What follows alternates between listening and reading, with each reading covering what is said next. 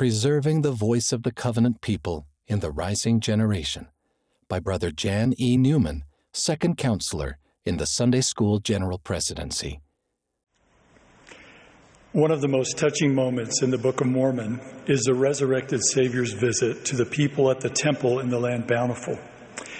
After a day of teaching, healing, and building faith, Jesus directed the people's attention to the rising generation. He commanded that their little children should be brought. He prayed for them and blessed them one by one. The experience was so moving that the Savior himself wept multiple times. Then, speaking to the multitude, Jesus said, "Behold your little ones." And as they looked, they saw the heavens open, and they saw angels descending out of heaven, ministering to their children. I have often thought about this experience. It must have melted every person's heart. They saw the Savior. They felt him. They knew him. He taught them. He blessed them. And he loved them. It's no wonder that after this sacred event, these children grew up to help establish a society of peace, prosperity, and Christ-like love that lasted for generations. Wouldn't it be wonderful if our children could have experiences like that with Jesus Christ, something that would bind their hearts to him? He invites us, as he invited those parents in the Book of Mormon, to bring our little ones to him. We can help them know their Savior and Redeemer the way these children did.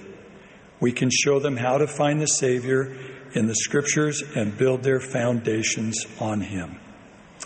Recently, a good friend taught me something I hadn't noticed before about the parable of the wise man who built his house upon a rock. According to the account in Luke, as the wise man laid the foundation for his house, he digged deep. It wasn't a casual or simple endeavor. It took effort. To build our lives on the rock of our Redeemer, Jesus Christ, we need to dig deep. We remove anything that is sandy or superfluous in our lives. We keep digging until we find him. And we teach our children to bind themselves to him through sacred ordinances and covenants, so that when the oppositional storms and floods come, as they surely will, they will have little effect upon them because of the rock upon which they are built. This kind of strength doesn't just happen.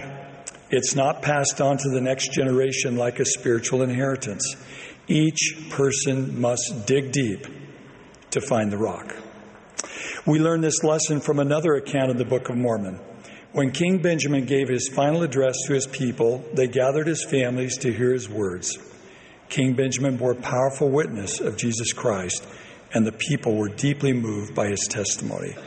They declared, "The Spirit has wrought a mighty change in us, or in our hearts, and we are willing to enter into a covenant with our God to do his will all the remainder of our days."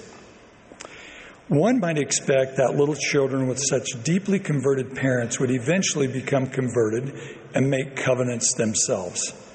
And yet, for some reason not mentioned in the record, the covenant made by the parents did not get traction with some of their children.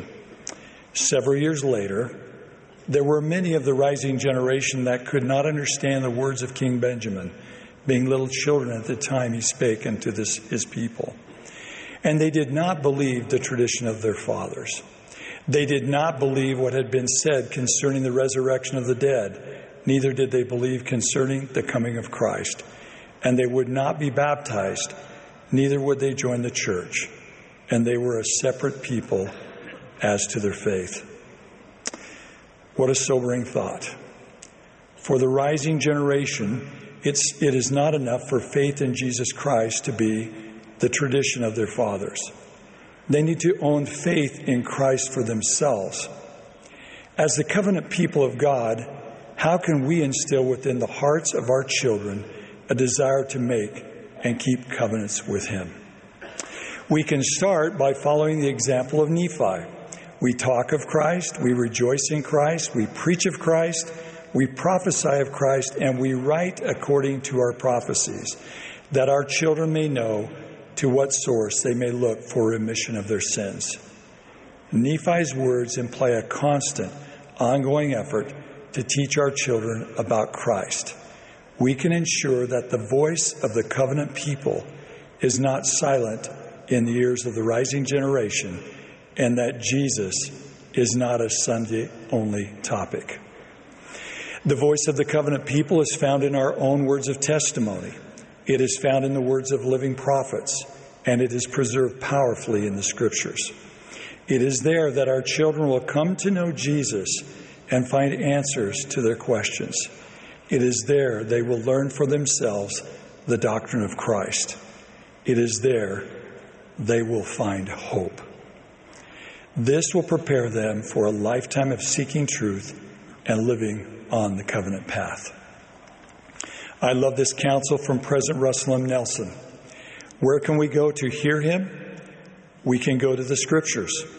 They teach us about Jesus Christ and his gospel, the magnitude of his atonement, and our Father's great plan of happiness and redemption. Daily immersion in the Word of God is crucial for spiritual survival, especially in these days of increasing upheaval. As we feast on the words of Christ daily, the words of Christ will tell us how to respond to difficulties we never thought we would face. So what does it look like to feast on the words of Christ and hear him? Well, it looks like whatever works best for you. It might be gathering with your family to talk about the things the Holy Ghost taught you in your scripture study using Come Follow Me. It might be gathering each day with your children to read a few verses from the Scriptures and then looking for opportunities to discuss what you learned as you spend time together. Just find what works for you and your family, then try to do a little better each day. Consider this insight from teaching in the Savior's way. Taken individually, a single home evening, scripture study session, or gospel conversation may not seem like it's accomplishing much. But the accumulation of small, simple efforts, repeated consistently over time, can be more powerful and strengthening than an occasional monumental moment or landmark lesson. So don't give up, and don't worry about accomplishing something grand every time. Just be consistent in your efforts. One of our most sacred responsibilities is to help our children come to know deeply and specifically that Jesus is the Christ, the Son of the living God, their personal Savior and Redeemer, who stands at the head of his church. We cannot allow our covenant voice to become muted or silent when it comes to him. You may feel a bit inadequate in this role, but you should never feel alone.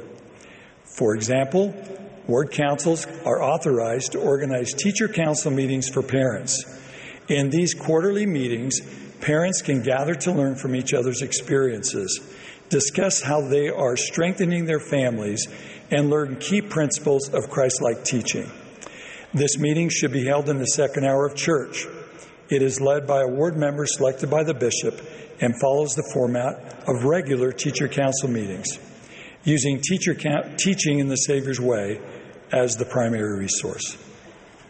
Bishops, if your ward is not currently holding teacher council meetings for parents, work with your Sunday school president and ward council to organize yourselves.